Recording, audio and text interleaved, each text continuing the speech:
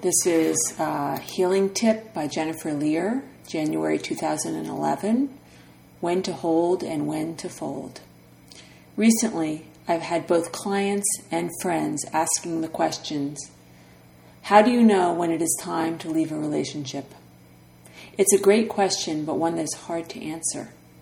It is one that I've struggled to answer at various points in my own life for both friends and myself.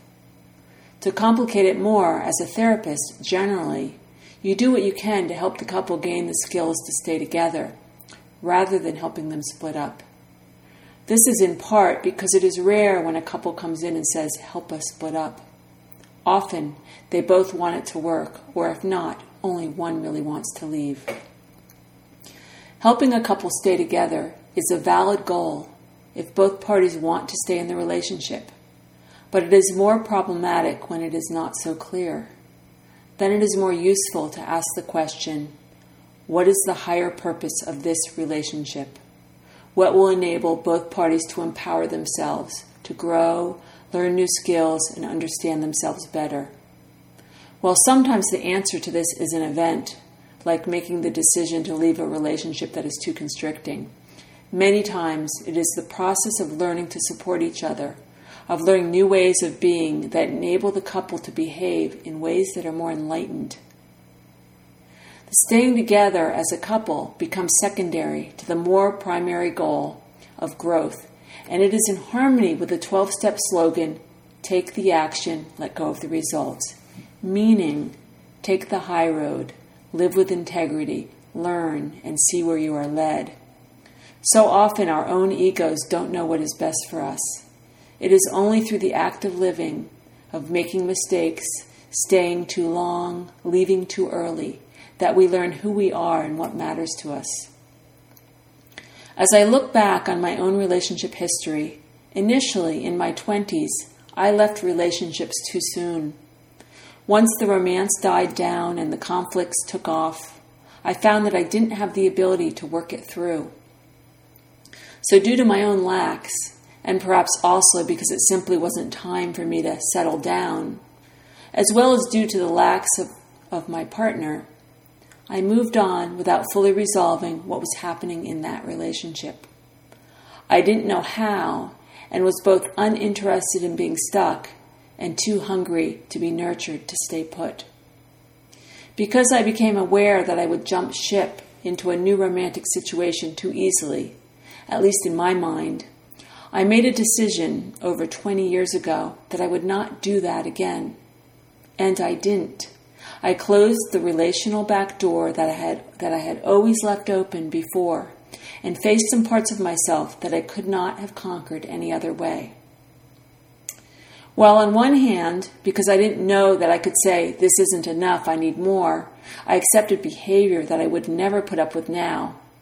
On the other, I learned about letting go, patience, picking battles, talking about my feelings, and a multitude of other skills. I learned that I was okay without the new bloom of infatuation. I learned that no matter how perfect the other seemed, there were things I needed that were absolutely not negotiable. Ultimately, I learned both relational skills and I learned a lot about my own value. Had I not done the work of those relationships, I would not know what I know today. It is because of what I have lived through that I know the difference between love as learning without the forever after, and love as a sustainable and continuous life-enhancing process. I developed the relational qualities in myself that I needed, and know what qualities the other must have to make it worthwhile for me. So for anyone who is on the edge of, do I stay or do I go, this is what I would ask. If you want to continue, the first question is your partner accountable? Meaning, do they recognize that they have issues that have an impact on you? And do they have a willingness to look at and deal with those issues? If not, you'll be doing all the work to keep this relationship going. Of course, the converse is also true if your relationship is going to function. Next, are you learning as a result of this relationship? If so, what? There are many different things to learn. There is learning that involves some level of disappointment or deprivation, like perseverance and being happy without always getting what you need emotionally. There are empowerment lessons, like learning to take care of ourselves instead of sacrificing our needs to our partners, or getting to the point where you can say, I want more, this isn't working for me.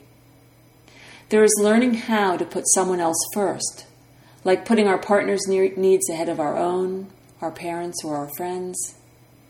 Or we might have to learn to be bigger, to conquer our fears or jealousies, to trust. If the relationship is to be satisfying long term, often what we are learning is to be vulnerable and communicate with more honesty. There are many possibilities.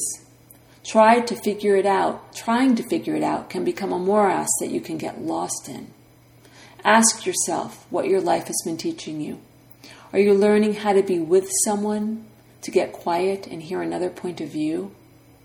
Are you learning to ask more out of your own life, to not hold yourself back? And is what you are learning in your life in alignment with what you are doing in your relationship? If you are on a big self-empowerment path and your relationship keeps you small, what is going on? If you are in a relationship that you cannot leave, that is an entirely different lesson.